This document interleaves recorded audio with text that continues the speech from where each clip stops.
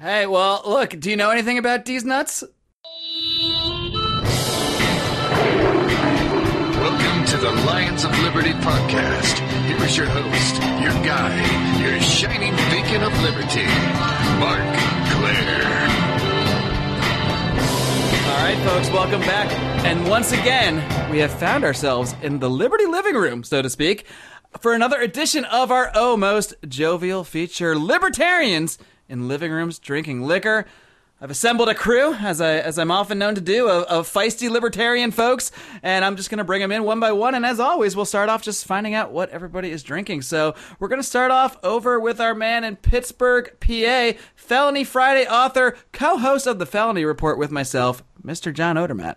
What is up, Mark? It is freaking awesome to be back here. A little more sober than the last time on LILDL. We had the presidential recap after that debate. Well, you probably played the Lions of Liberty official drinking game, so I'd imagine I did. Well, I mean, not fully. If I did, I would have been laying on the floor. Dead. But dead in a gutter. I had a couple drinks. So, all right, what are you drinking? I'm drinking a little brandy, a little VSOP brandy, and a. That's so. What'd you say? No, it's interesting. I was about to drink brandy too, but I'm not. But we'll get to me. Maybe it's a sign. I don't know. It might be that Liberty minds are in sync. So we're going to toss it now over to Cleveland, where we've got our official/unofficial legal counsel, the man known simply as Rico. Hey now. All right, and he's a simple man with a simple salutation. And Rico, what are you drinking over there in the old Clevesburg? Well, I'm cheating here. I'm not drinking liquor, and I'm not even drinking good beer. I'm drinking Bud Light out of a can, as I am stealing beer from my friend's refrigerator where I'm at right now. So that's all he had. That's perfectly legitimate, although stealing per se isn't necessarily a libertarian value, but we'll try it. We'll assume you're just using it in the colloquial sense of the term. And we will now head over. Well, we're not going to head over. I'm just going to keep sitting right here. But we're going to toss it over to our very first special guest on the show. That is the man who is the founder of the Blue Republican Movement from Seattle, Mr. Robin Kerner. Welcome to the show. Thank you very much. How are you doing? I'm doing well. And Robin, you warned me we might be disappointed. So what are you drinking up there in the good old Seattle? Well, actually, I feel better about it now because my beverage has more alcohol in it than a Bud Light out of a can. So, you know. I set the bar low here. I think tea legally does have more alcohol than Bud Light. So. I'm pretty sure. Although I am kind of finding myself drawn to the gorgeous single malt I have hidden away in one of my cupboards. Trust me, when you spend like 30 minutes talking to us, you're going to be breaking into that thing. Well, it's possible. I'm not going to rule it out. Yeah. No, we never rule out more booze on the show. That's a rule. This is actually the only rule. We have very, very few rules on the show. Cursing is great, drinking's great, all of that stuff. And hey, we don't want to forget me, your host with the mostest. And I am drinking what I'm drinking. Speaking of stealing, I'm drinking Old Smuggler blended Scotch whiskey, which is actually the property of one Brian McWilliams, also an Lions of Liberty contributor, who left this here last time. So it's not really stealing if you leave it in my property, right? Finders keepers, right? There you go. Another solid libertarian concept. The ancient finders keepers. You've homesteaded it. You've homesteaded his whiskey. That's exactly what. See, we can tie this stuff into libertarian values. That's why we do this. I have effectively homesteaded this Old Smuggler. It spent over a week in my liquor cabinet, and now it's residing in my glass. Therefore, it's mine. Drink your heart out, John Locke. Murray Rothbard would be very proud of me for my very simple homesteading. So, Robin, I don't know how familiar you are with the format of the show, but essentially there's no format. So we just kind of let it fly. And, I don't know how woozy you are from your tea yet, but if you have anything on your mind that you want to kick things off with, since you are our first special guest, why don't you, what's on your mind nowadays? Liberty related or not? Oh my God! Oh, that's so much of an open question. Could it be more of an open question than that? Where do I even begin? Wherever you want. I'm.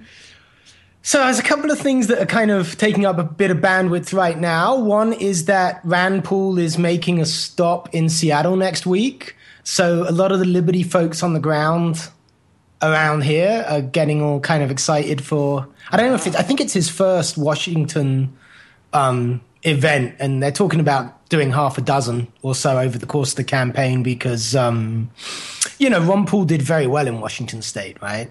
And so there is actually quite a libertarian sensibility. Is that a caucus state, Washington? Yeah. So that's he always does better in the caucus states where the activists can actually get in there and fight for their man. That's right. Actually, it was kind of cool because when we had the caucuses in the last cycle in 2012 or whatever it was, I turned up as an observer because, of course, it's all new to me, right? I've never seen this before. We don't do this in British politics. British politics is where you just yell at the prime minister until something changes, right? That's what I've gathered from watching C-SPAN 2 coverage. A little more to it than that, but I can see how you could summarize it. Well, we like to keep things simple here. Yeah. Simple's good, right? The KISS principle. We like the KISS principle. Yes. And I went over to the table for my precinct. And I lived at the time, I was renting an apartment in a kind of professional, lots of young single professionals in close to downtown Seattle. And of the 8 people at the table in that open caucus, 7 had voted for Obama in 2008, and all 8 were there for Ron Paul, which kind of excited me a lot. And it's excited me so much that I'm still talking about it years later, obviously. What was guy number 8? What did he do in the previous election cycle? Can't remember. He really made an impact. But it was just like, these are my people. These are blue Republicans, right? Yeah, exactly. So perfect. It was just beautiful, actually. That's exactly. And we don't need to go through the whole how you founded it. We actually did a whole interview already about this on our show, which we'll link to. But for anybody that might be new to this concept of the Blue Republican, why don't you just give like the 30-second elevator speech of what that is and why you founded this movement? Okay, so I wrote an article on the Huffington Post with an audience of liberals and progressives back in 2011 saying if you voted for Obama because you thought you were voting for civil rights, against unnecessary war, against cronyism, and therefore against Bush's Republicans as it was back at the time, then now you've had a chance to see 3 years of Obama. Remember, this was 2011. Your only man with a track record on those liberal principles happens to be an old white conservative Republican called Ron Paul. So stay true to your liberal principles, my liberal friends, and become Republicans for a year to put Ron Paul on the Republican ticket. And that article went viral. And in that article, I called those switchers to the Republican Party for Ron Paul, especially if they were previously Obama voters or Democrats. I called them blue Republicans for obvious reasons, and that term caught on and then kind of spawned the movement, which is still going on today. It's such a cool approach because you're not, look, I spend all my day and night trying to change people's views and change their philosophy, but you're not really trying to do that in that instance. You're just saying, look at these things you already agreed with and already believed in. Here's why these guys are not making them happen. Here's a guy who is. So just leave whatever preconceptions you have about old white Republican dudes and come vote for the old white Republican dude. Yeah, that's right. And it so happens that affirming the views that people already have is the best way of getting them to change those views, ironically. Yeah, because once you get them in that conversation, then you can have the whole dialogue. Then you can share a glass of Old Smuggler and explain the concept of homesteading to them and that kind of thing. Yeah, you got to get them in the conversation from the premise that you actually share similar moral motivations. And if you do that, if you put yourself on the same side of a discussion, even, emotionally, then you can, start where somebody is and take them on a little journey to wherever you want them to go. Exactly. So let me pose a question to the group here. We're talking about blue Republicans. Oh, I guess we've got a new host now. Okay, cool. No, I'm just kidding. Hey, it's a free for all. Right? I know. I'm drinking Old Smuggler. What do you have, man? I'm feisty. I'm just kidding. So question for the group. Obviously, we're talking about blue Republicans and the impact they had on Ron Paul's campaign in 2012.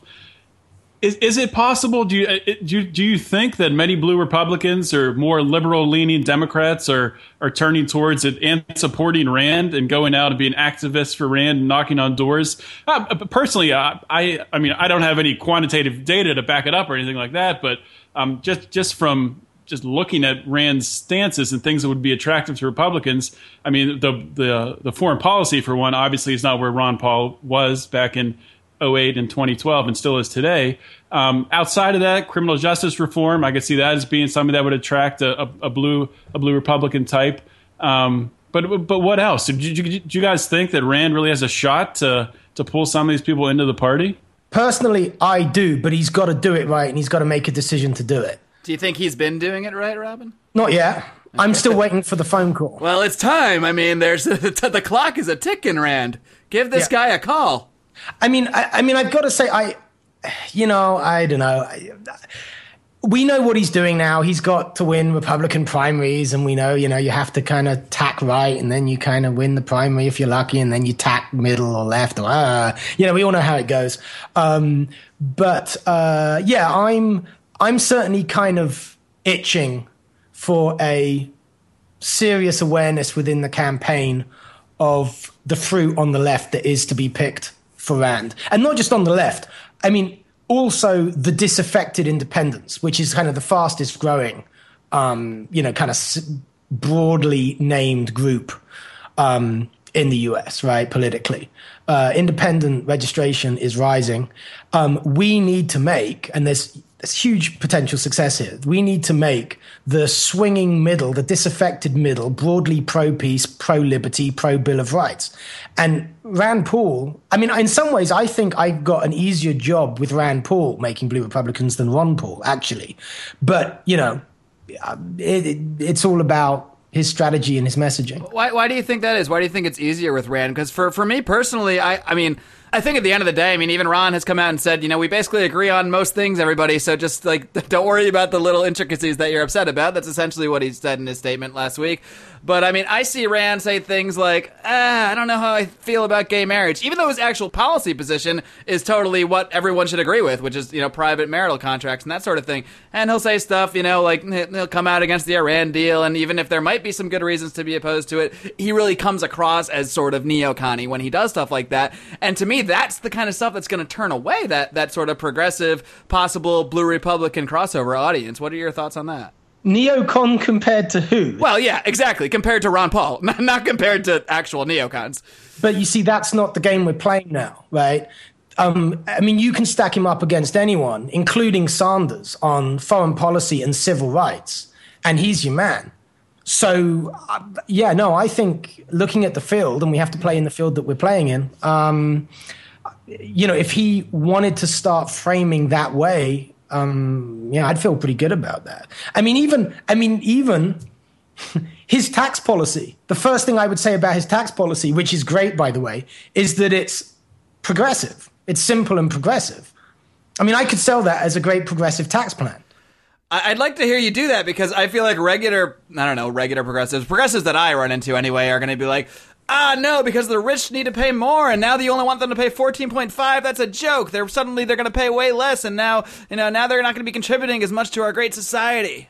Right. So what you do is you show them the data for the richest 0.1%, and you show them what they're actually paying in income tax, and then you explain that really low number is on account of the loopholes, and then you say he's abolishing all the loopholes.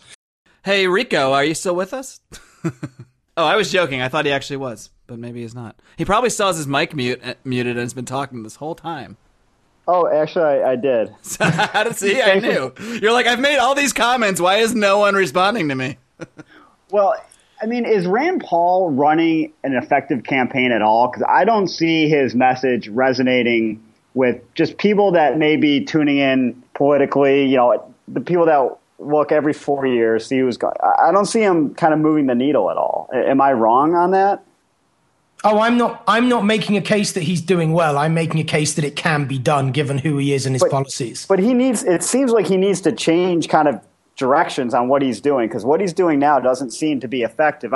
Even after the debate, we thought he did good as far as his points against Chris Christie, but I don't know if the average voter kind of agreed with his positions, if he explained them well enough, and his campaign just seems to be floundering, in my opinion. We have to realize, too, some of this is just going to be out of his control. Like, in the debate, he still, even though he interjected himself several times, even including that, he still got the least amount of talking time of anybody, and stuff like that. And even, you still see polls online. It's like we're experiencing flashbacks to 2008 and 2012. You see these polls. I saw someone emailed me one today where they list literally every single candidate. I'm going to try to pull it up since it's not like I don't have time. They list every single candidate who who's your favorite guy? And Rand Paul is just blatantly not listed there. And literally every, like, Carly's there. I mean, Kasich is there. It's not like they just, like, weren't including the lower tier candidates or perceived lower tier candidates. They literally only left off Rand Paul.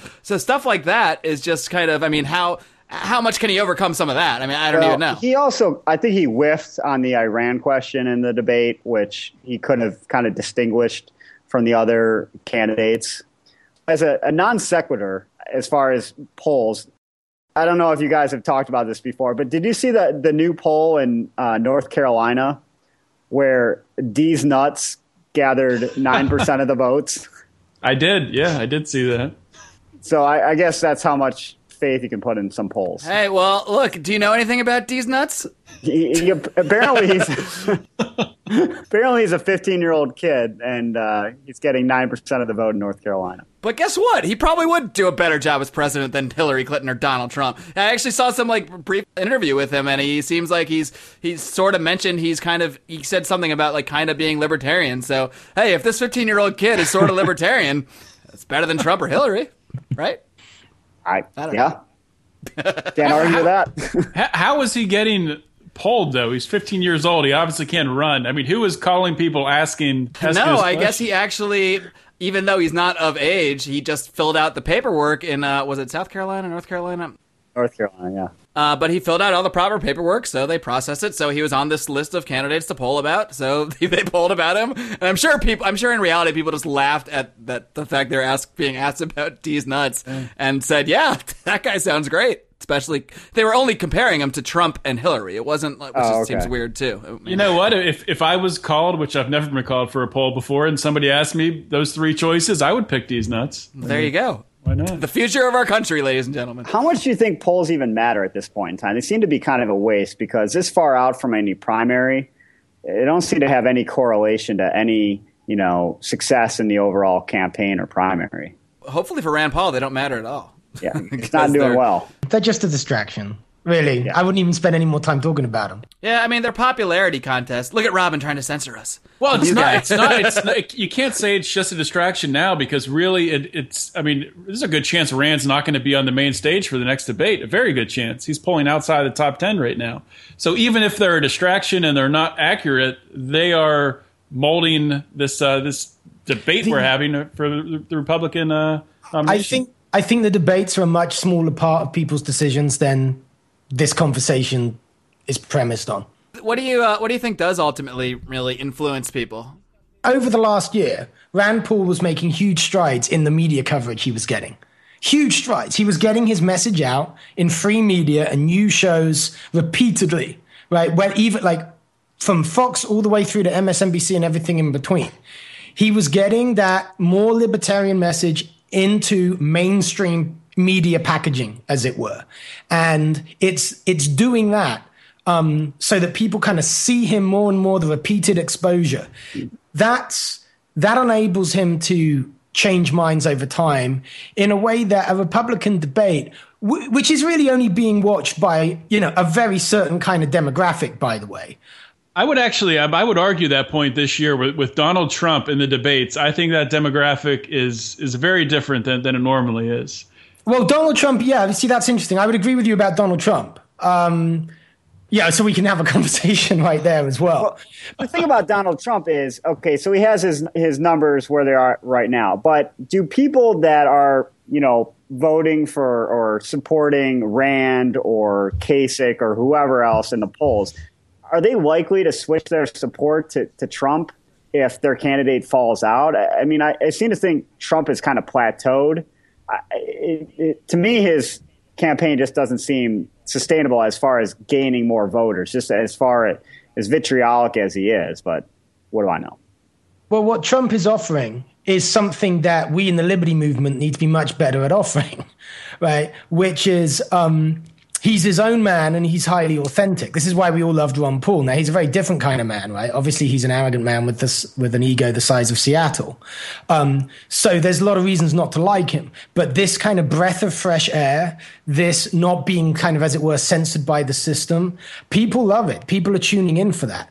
And people kind of like that regardless of their politics. Now, a lot of people don't like him because of, this arrogance and the way he carries himself and the kind of things he says and the way he talks to people. But, that makes for good TV and it makes for good politics. And actually, the rising success that Rand was having over the last year, in as much as he did have increasing success, I think was largely because people were seeing him as not a carbon cutout of a Republican candidate, that whatever you think about Rand and his politics, he was starting to speak more and more as his own man in his own style. Now, right now, Trump is trumping everybody on that, right? But Trump has negatives, the like of which probably nobody else on that stage has. Yeah, I mean, Trump, I hate saying this, I almost wish Rand was more like Trump, not in the content of what he's saying. Absolutely. There's a reason why the word populism and popular sound very similar, right? There's a reason for that. And guess what? Elections are popularity contests. So this speaks to everything I kind of write about. Yeah. That we're in the game, if we're in politics, we're in the game of changing people's minds, and there are ways that work and there are ways that don't work. And a lot of folks in our movement I think it's changing, but they've been more concerned with feeling their own rightness than actually moving the dial culturally or politically in the mainstream. So yeah, I think there's some truth in what you just said. All right, maybe hopefully Rand Paul is listening to libertarians in living rooms drinking liquor right now. That's what we need. And if he is, let me pose another question here. Rand, you can email us your response, Mark, MARC at lionsofliberty.com. I'm sure I'll see that in the morning. So what is the one area, the one policy, be it the drug war, foreign policy, criminal justice reform, which is similar to drug war. What area do you think Rand should be focusing on and really separate himself with a Trump-like populism? I mean, if you could pick one. That's a great question. And the answer to it depends on this. Big political moves are made when a felt sense of injustice is spoken to. Now, right now, most people in their everyday lives, if you have to pick one issue, one takedown of rights that they are kind of personally aware of, that they've experienced in some way or think they've experienced, it's probably the crony corporatism bit. And that is why Bernie Sanders is filling the stadiums like Ron Paul did, okay? Because he is speaking to a felt concern that is related in some way to felt injustice. So what Paul needs to be doing is speaking to the felt sense of injustice. And one of those, the big area is crony corporatism, because people have been feeling that in their pocketbooks. They've got personal stories. Probably to a lesser extent, but rising, is the civil rights issue. And I say to a lesser extent because things like due process, you don't feel them in your everyday life because you don't need them in your everyday life, right? The takedown of rights is an abstraction until they impinge on your everyday choices. But the obvious unfairness of the bank bailouts and the unfairness that comes with, a non-free market, actually, although it's counterintuitive because we associate that with Occupy and the left, if I was Rand, that's what I would be talking a lot more of, especially if I wanted really to do what he said he wants to do, which is win the Northeast and the West. I'm here in Seattle. That's the way he's got to do it if he wants to fill stadiums like Bernie. And I think he needs to. And I think he can do it as well. Do you think he can actually fill stadiums like Bernie? If he gets his messaging right. I'd love to see it. I mean, he has to reflect back the felt injustice of the electorate, not try and educate the electorate. That's what Bernie's doing. That's what Trump is doing, you see, right? Trump has picked an issue. We've got immigration. This is never fails, right? If you want to go from zero to significantly placing in politics, right? You pick the issue that many people have feelings about, but that are not being addressed by the political mainstream. This is why UKIP in England have been so successful. The European Union and immigration were those issues in England that lots of people were going, we have a real problem with the EU and immigration. But none of the main parties would reflect back to the electorate their position on these issues. UKIP comes in, does in a popular way, just says back to the electorate what it's already feeling. What it's already feeling is born out of a sense of offended justice, never fails. UKIP goes from 0 to 4 million votes. They didn't even exist 20 years ago. They got 4 million votes. They're in double digits percentages now in England. Imagine if a libertarian candidate could do that in America. I mean, it's embarrassing that the messaging is so bad by libertarians in America that we haven't yet done it. And UKIP is sort of like a third party in England, and for people that don't know, but they're sort of, I don't know if I would call them libertarian per se, but they're sort of the closest version of libertarianism that exists in England, I guess, politically. So, I mean, why do you think that the Libertarian Party here hasn't been able to achieve that kind of traction that UKIP has? Is it because they're not doing the messaging in the right way, or is it part of it just because, the system is so rigged against third parties, in general? Well, both are the case. But, the system in England is massively systematically biased against third parties, too. We have the first past the post system, right? So, but culture precedes politics. If you can win in the culture, if you can start to change minds, which you can do if you're reflecting back to large numbers of people what they're already feeling, right? Then the politics follow. Now, what's happened in England? What's happened in England is the rise of UKIP started to endanger a significant number of government seats, members of parliament. And so the Prime Minister last year said, if we're elected, I think it was 2 years ago, if we're elected, we will promise a referendum on being in or out of Europe. That is huge. No politician wanted to do that for decades. But UKIP forced their hand. So not because UKIP's got a chance of forming a government, but it's clearly speaking to people whose votes can stop one party winning. So that party's paying attention. It's all about the messaging. It's about realizing, if you're libertarian and you're working in the electoral process, and especially if you're working in the Libertarian Party, that you've chosen to play a game that is a popularity contest, that therefore is won by sales and marketing, not self-righteousness and really clever purist arguments that are quite theoretically and nobody's interested in because they haven't read A Creature from Jekyll Island. You know what I mean? So it's like we have to get off our high horse and determine what we're really trying to achieve. You mean just telling people to read, Human Action won't work? Here, read this 1,000-page tome on economics. And then vote for Rand Paul, and you're good. Done. Right. Done.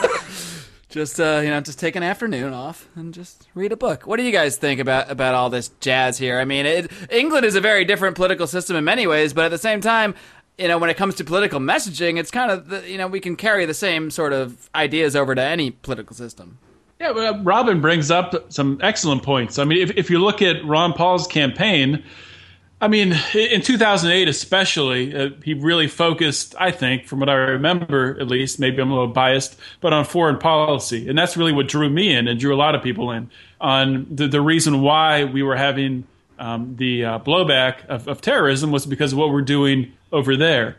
He did the similar thing, similar tactic with his End the Fed movement. That just a single issue focusing on the Federal Reserve, the corrupt counterfeiting system of the Federal Reserve, and you'll have 18, 20-year-old kids that 20,000 of them, or maybe that's more than there were. I don't know if he was doing Bernie Sanders type numbers, but 15,000, 12,000 people at college campuses chanting "End the Fed," burning dollar bills. Rand has not touched that. He hasn't been close to any of that with the messages that he has. So yeah, Rand has to find that issue, and I think right now probably a lot of those same kids that were burning dollar bills at Ron Paul rallies are probably at Bernie Sanders rallies doing God knows what. Doing God knows what. Oh no, what are they doing? I don't know. I don't know what they chant there. What do they chant? Feel the burn. Feel the burn. I'm interested in, as far as England, how does the media work? Because here, you have the Fox News touting the Republican, the MSNBC touting the Democrat, and it was almost like you have to get in good with either. If you're a Democrat, you got to get in good with that company, whereas if you're Republican, you got to get in good with Fox News and get favorable coverage so you can have more speaking time, more interviews. Is it similar over in England as far as how that works? Oh, God, that's a huge question. Take a big gulp of that tea and get ready. No, I would say it's broadly... I'm going to say it's not so similar.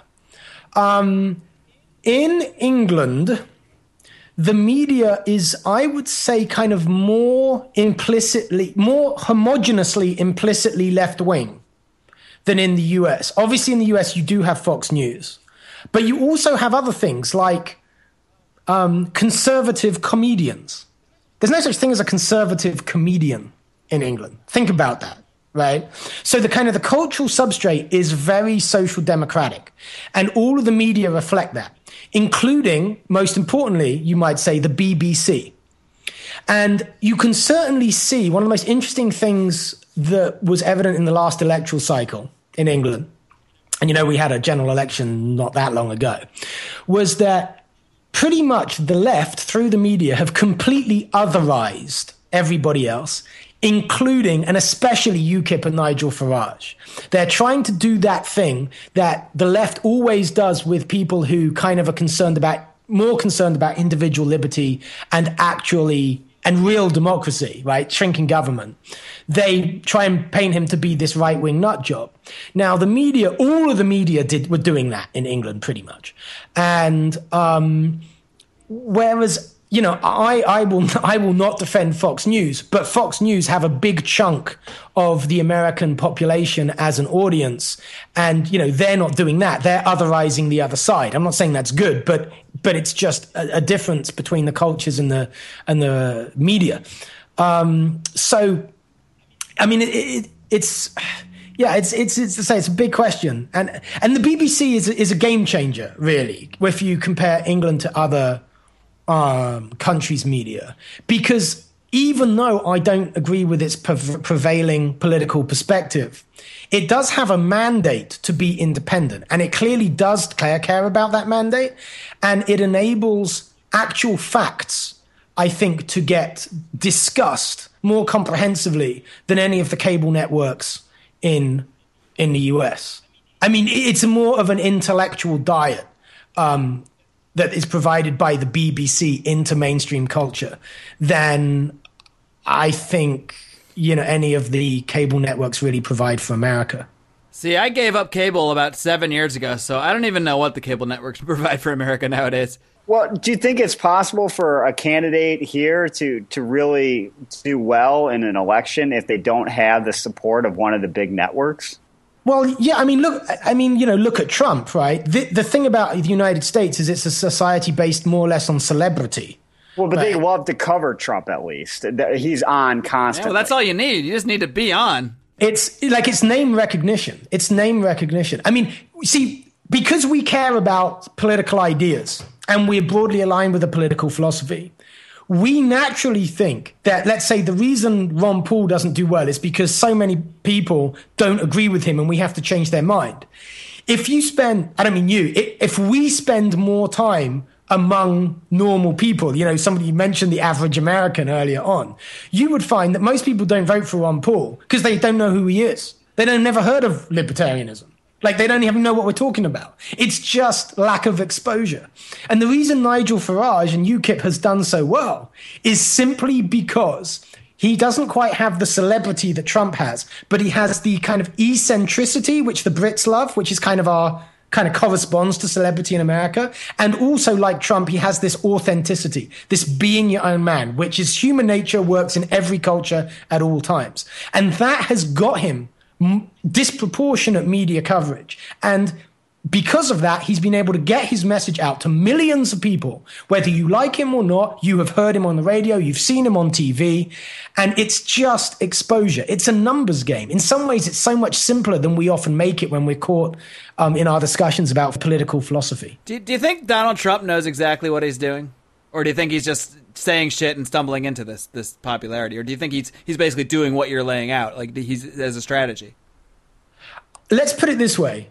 I think he has a lifetime of knowing that when he behaves in this way or says these kind of things, these other things happen. Mm-hmm. And when those other things happen, he knows what they are and how he can use them. So he's operating in a comfort zone in which he's quite effective. So you can call that a strategy. I'm not sure it's that deliberate. I'm not sure he's sitting down with his marketing guys like, okay, well, I'll be the only one on the stage who doesn't agree to be, to endorse the Republican because that'll get me a lot of news time afterwards. And then what I'll do is I'll say something about one of the questioners so that all of the coverage afterwards isn't about the issues. It's just about me. I'm not sure he's actually consciously thinking that. But I think he's kind of absorbed it. I think it's like the nature of the beast. So even if it's just kind of implicit in his nature, if it comes naturally to him, the important thing for us is we still need to get better at doing it. Here's one difference between Ron and Rand. I think if that question was posed and Ron was standing up there too, he would have raised his hand right alongside of Donald Trump, whereas Rand sort of took the opposite tactic and he actually attacked Trump for taking that position, which is probably wise politically. I think Rand made a mistake. Yeah? Yeah. Trump got booed when he said he would not necessarily pledge to not support the Republicans. So why do you think that was a mistake on Rand part? I agree with you because, what are we really going to say that? Is Rand really going to say he would come out and endorse and support Chris Christie? After some of these terrible guys who have just are so blatantly opposed to what he stands for? The only chance Rand has, right, is he has to get, as I say, this disaffected swinging middle. That means he has to be seen to be his own man, and he can be a Republican, but not if he puts his republicanism, his party, in front of his principles. And he's got to be the principled guy. People will respect that and consider voting for it, even if they don't completely agree with all of his principles, right? And that means, for that reason, giving a blank check to the Republican Party, as it were, in terms of his support for the nominee, I think it falsifies his actual principles, his actual message. And remember, Trump got booed because of the audience in the room. Right. But the audience for that debate is not the people in the room, right? It's all of the people who are going to see it on YouTube, who are going to watch the news shows that take clips out of it, right? They're the audience. So again, does Trump know what he's doing? If Trump was speaking to the nation rather than the people in the room who are going to boo him because they're complete Republican partisans and that's why they're in the room, then he might, then Trump might have been clever and Rand might not have been. It seemed to me that Rand almost just wanted to attack Trump on something to get the me versus Trump, and he just did it right away. No matter what the first question was, it almost seemed like he was ready to attack Trump and just say the opposite. So somebody told him he had to throw that ball down the field, definitely. And he didn't wait for the right moment and opportunity, and it was clumsy, and it didn't do him any harm, any good, did it? Exactly. Yeah, it was clearly some strategy session where they all sat there and said, all right, so as soon as you find an opening, go after Trump because he's the guy everyone's looking at. So if they're looking at him and you go after him, they're going to be looking at you. And instead of just sitting there, and even when they did that, we talked about this on the last Rand Pluses and Minuses show, this is almost turning into another edition of. But Brian's theory was that, he did that, and then the reason he got so little time afterwards because he thinks the moderators or maybe some executive or somebody said to Rand, hey, stop jumping out of line here, and that's why he didn't get much questioning afterwards. I don't know if I buy into that conspiracy theory, but it's fun to conspiracy theorize now, isn't it? Yeah. Is there a candidate, for our purposes besides Trump or Rand Paul that's worth discussing that maybe you would see some potential? Well, not that I see potential in Trump, but he's interesting to talk about. And there's obviously a potential with Rand if he, kind of gets a clear message. I think Carly is interesting. Yeah, she's not bad. By interesting, I just mean I'm not as absolutely terrified of her as, say, like Chris Christie or Mike Huckabee or somebody like that being president. She doesn't seem like a sort of frothing at the mouth evil warmonger type, which she might be anyway. I don't really know that much about her, but she is much like Trump, a businesswoman. She's someone who's made her success in the business world, not in politics. So in that way, and I think she'll probably be in the next debate. I haven't looked at poll numbers, but I don't really know. Yeah, she's the new media darling. It seems like after the first debate, about everyone talked about how well she did. Well, Megyn Kelly, before even after the first debate, before the second debate, said that Carly opened a can of whoop ass, or she should say whoop ass, something like that. Though I watched the first debate. I didn't come away just stunned by her. I came away stunned by how much I hated everyone else in that first debate. Yeah, I mean, and I would be terrified if they were elected. But that's exactly, I think, why she stood out. It's not that she stands out as exceptional. It's that she stands out as not insane. And a lot of these other guys up there, I mean, I'm not literally insane, but they come across to me as the Republican Party of 2004. They come across to me as hardcore Bush. Let's go get them. We got to send the boots to ISIS. I don't know. Send boots to ISIS. Is that what they say? I think Lindsey Graham close, legitimately mentioned ISIS in every single response. Lindsey Graham, Yeah. I believe, actually said that he wanted to go fight ISIS. I'm not even joking. I will find the clip. Like he was like, I will airdrop myself. Where do I donate to send him off to fight ISIS? I will fund. I don't like the idea of taxpayers funding junkets for politicians, but I'll fund the Lindsey v ISIS trip any day of the week. I love it. All right. Well, we've got about I don't know, maybe 10, 15 minutes left in the show. Is there anything else going on in the world that doesn't involve Rand Paul, Donald Trump, or D's nuts? I'll leave an open forum out there. We could talk about Hillary Clinton. I mean, Did you almost call her Hillary? I feel like you stopped yourself like part Freudian slip there, maybe. I don't know. I guess we can talk about Hillary. What's new? Email? Something about email?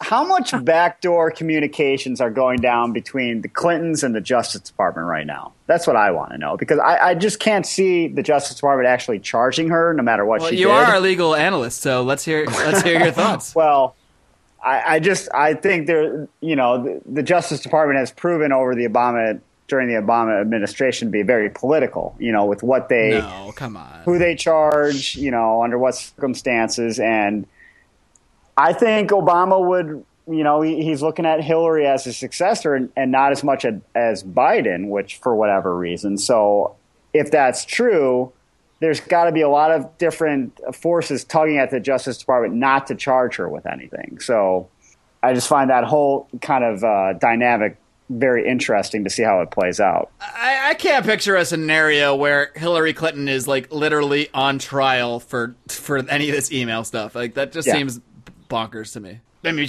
maybe she should be, but I mean, come on. That's just not happening. It does seem bonkers, but honestly, when this first popped up, what was that, 4 or 5 months ago? I thought it would be, in the news for maybe a month and just go away, and people would stop talking about it. And Hillary Clinton literally disappeared for like 2 months. You couldn't even find her. She didn't make a statement. But it's still, I mean, every day it's a news story. There's something else coming out. There's a real investigation going on, an FBI investigation. Obviously, it makes sense what Rico's saying. It would make sense for the Democrat Party, for the Obama administration, to do what they can to make sure she doesn't get charged. So, I mean, that's not even conspiracy theory. That's just looking at it, rationally. That's definitely the way it is. Yeah. I mean, it's just the way it is. So she probably won't get charged, but it's surprising it's still in the news, to be honest with you. Will it be as politically scandalous enough for her to even like bow out of the campaign? No. Yeah, I don't think so either. She's been planning this run since the last time she lost to Obama. So, and probably since the 70s, I mean, in reality. Yeah.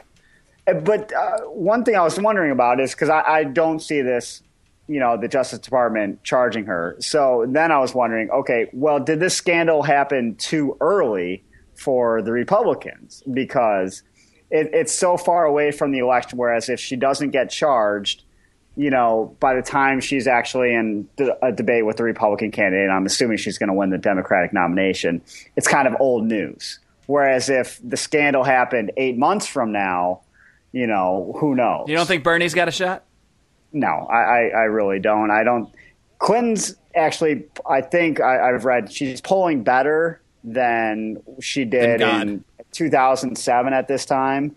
She has more endorsements. I don't know if Bernie Sanders has any endorsements from, Democratic Party higher ups, congressmen of any sort. I think Snoop Dogg might have endorsed him, but I don't know. Yeah, so I don't really see his momentum carrying through. Maybe he can. Jesse Ventura endorsed him. Yeah, well, Jesse endorsed Trump last week. Jesse has no idea what is going on. He literally doesn't. And he was Ron Paul, so I don't know where Jesse Ventura's politics are.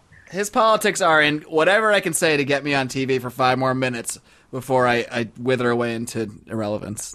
And I'm a Jesse Ventura fan, but I mean, he's just an inane glory hound at the end of the day. Come back to the WWE, Jesse Ventura. We could talk about pro wrestling for the last 10 minutes. I don't know if Robin's into it or not, but I don't know anything about that. well, that's perfect. But, it's interesting. We can talk about it, and it can be relevant because this is something I've read Jesse's books, and this is something he always says.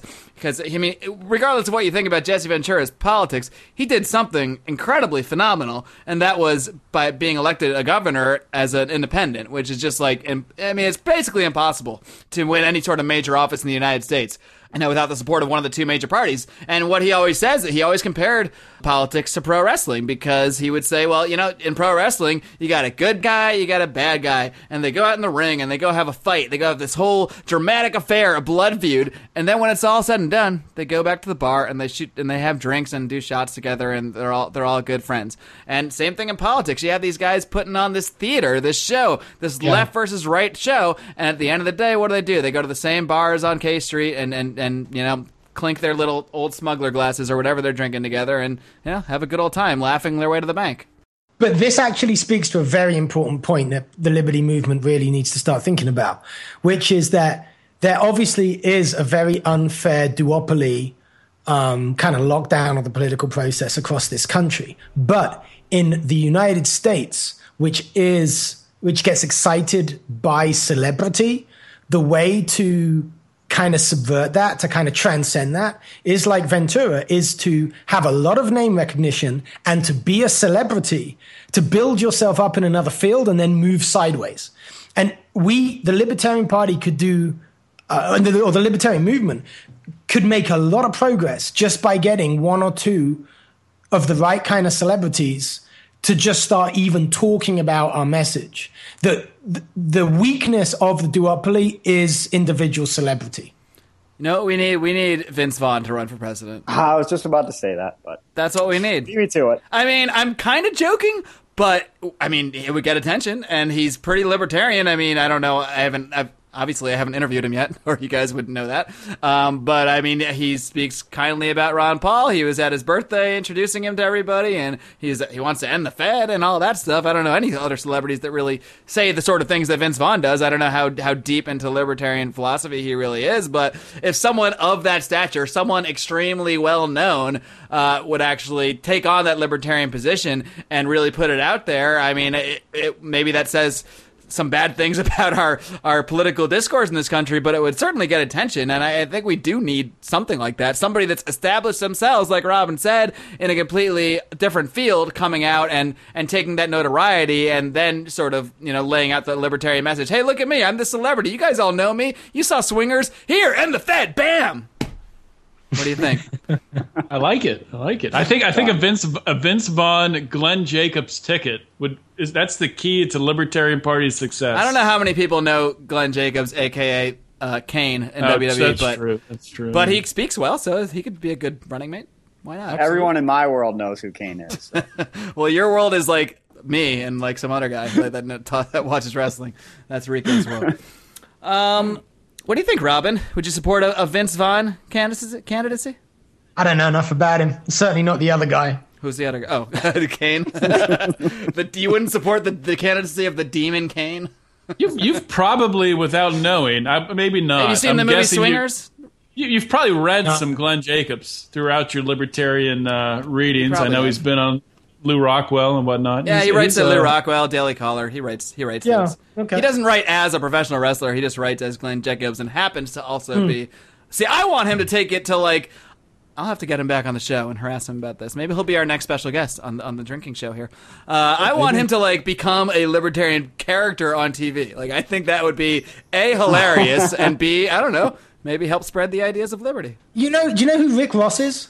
Which one? The drug dealer one? The guy who was jailed. Yeah. Yeah, absolutely. Yeah. Okay, so he was speaking at the Libertarian Party of Washington State. Oh, cool. Up here in it was actually in Vancouver, but in Washington State. Wait, the Washington State Libertarian Party had to meet in Vancouver? Vancouver, Washington, not Canada. Oh, okay. I was like, that's kind of funny if they have to go all the way to Canada to meet a libertarian. Actually, the Canadians came down here, so that was kind of cool. But anyway, and Ricky Ross, like, not not. I mean, if anything, he was kind of sympathetic to the Democrats. He came out in the libertarian. The reason I know is that I was actually speaking, also at this event, and so I was there. And he actually came out with a full-throated endorsement of libertarian principles and the Libertarian Party based on his experience that day.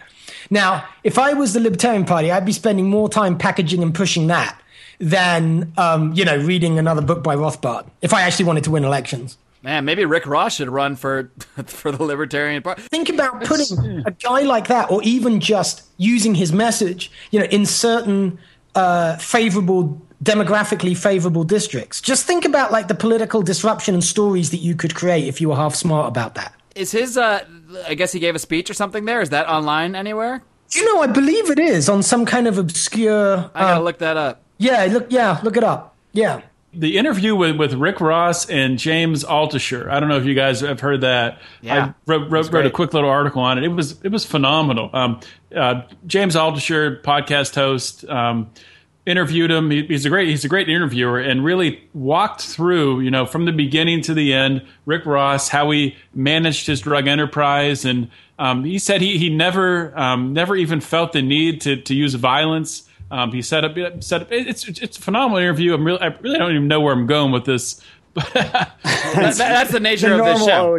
Yeah, nothing's changed here. It's worth listening to. Interesting. Yeah, I would be having met the guy now. I would be interested in listening to that. Yeah. Well, it's always good to end our podcast by promoting someone else's. That's always a good way to wrap things up. Now, why don't we just wrap things up? I'll allow, as I often do, everyone to just give their final thoughts on everything we've talked about, or even anything we haven't talked about. So why don't we start with you, Odie? Back on the spot. Final thoughts.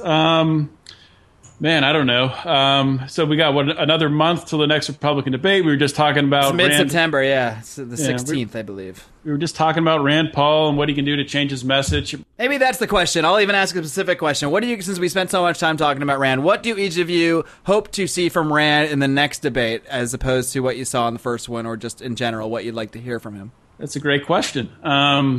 I think that Rand Paul, like as Robin was talking about earlier, messaging and finding a message that resonates, like Ron Paul did with the Fed, did with foreign policy.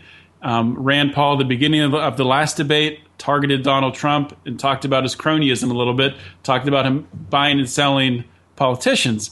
Rand Paul needs to clarify that and needs to amplify that and needs to steal from the Bernie Sanders momentum. That's what he needs to do. Advocating stealing again. We've really summed up the show from beginning to end. Steal, but with consent. Okay. No violence. That's fine. Rico, what are your thoughts here? Well, I've stolen many Bud Lights during the course of this show, so I'll continue advocating that principle. But as far as Rand Paul, I think, he just needs to go listen to his father's YouTube speeches, because Ron, I always thought his message was good. It's just, my issue was always the way he delivered it. He would kind of go off on tangents. If you guys remember his, primary debates, he would try to make 5 different points in one question. Right, and some of us might have gotten them, but a lot of regular folks are like, what? Yeah, what? He would start talking about Austrian economics, and, the guy who turned on a debate and hadn't paid attention to politics for 4 years probably didn't really understand what he was talking about. I always thought Rand was much better as far as being clear as far as what he was saying, but his just positions are just not compelling right now. He needs to clarify what exactly he stands for. I really think he needs to adopt his father's principles, but I guess every candidate's their own man. But, look where Ron was. Just deliver that message in a better fashion than Ron was capable of doing. So hopefully he'll get on that. All right, and the final word, Robin. Did that scotch tempt you at all? Did you see it in there? Have we driven you to the alcohol yet? It was too far from the mic. I couldn't reach it without leaving you guys. No, I know you got somewhere to be afterwards, and probably can't show up totally sloshed. But that's actually the case. Yeah. But I mean, because I'm on the West Coast, so it's not even 5 o'clock here. It's still office hours. Hey, right? I got the same excuse, but I don't really care about office hours or anything like that. So what are your thoughts on Rand or anything else we talked about today, Robin? Yeah. Well, I mean, I would like Rand to just be Rand. I would like to see him. I agree with what you said about clarifying the message. I think he needs to concentrate on doing that in areas that reflect back to the electorate their felt senses of injustice in the areas of cronyism and possibly civil rights as well. Areas that, frankly, Rand Paul, based on his policy positions, without having to change anything, he can own them. So he owns the areas of felt injustice in our country. There's no reason why he can't win. I mean, obviously, it's very difficult to win, but I believe that. He doesn't. He doesn't want to be doing focus groups. He doesn't want to be taking pot shots because somebody told him to. He's got a lot of time. He needs to let him, the man, be seen to be him, the man. And if that means he shows a little bit of heartfelt emotion about these black kids who are getting put away for, half of their life because of nonviolent drug offenses, or these innocent people that are being killed because of, unconstitutional drone attacks, then let's see it. Let's see some emotion from him as well. People will respond to that and appreciate his humanity.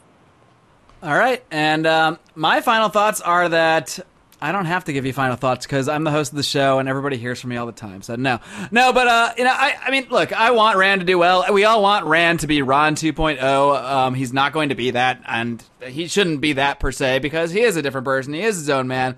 But I would like to see him be more bold.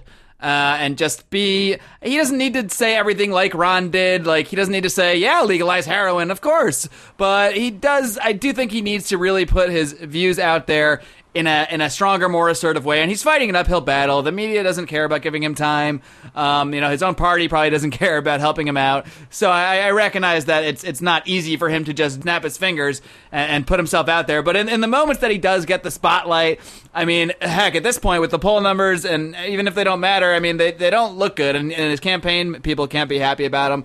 So, I mean, I think I think the fact that Ron Paul did that endorsement last week is a sign that they recognize that they're not catering or they're not capturing anyway that same spirit that Ron Paul did. So I think there probably is some internal recognition of that, and I hope they will make some sort of pivot, whatever it may be. Maybe whether it's a bolder, foreign policy stance, a bolder, war on drugs, civil rights stance, whatever it is. I don't know. I'm not a political genius or anything, but I do feel that he needs to do something, as Robin kept saying, to really capture the feelings of people out there. As much as I hate to just cater to feelings, that is what gets people's attention. And I don't know how he should do it per se, but he hasn't really done it with me yet, personally. I like him because I've read things about him and I read the things he writes, but it's not.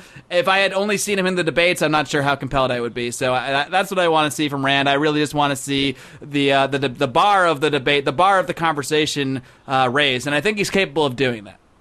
All sales are made emotionally, even the ones that are retrospectively justified with rational argument. All sales are made emotionally. Well, that's a damn good closing statement, Robin. Robin, I'd like to thank you for coming on the show today. I hope you had a blast, and we plan to keep doing these specials. We'll probably do an in-house edition, every 2 weeks, and then we'll try to do a special guest about once a month or so. So you are the first experiment. So the ratings will determine how we proceed from here.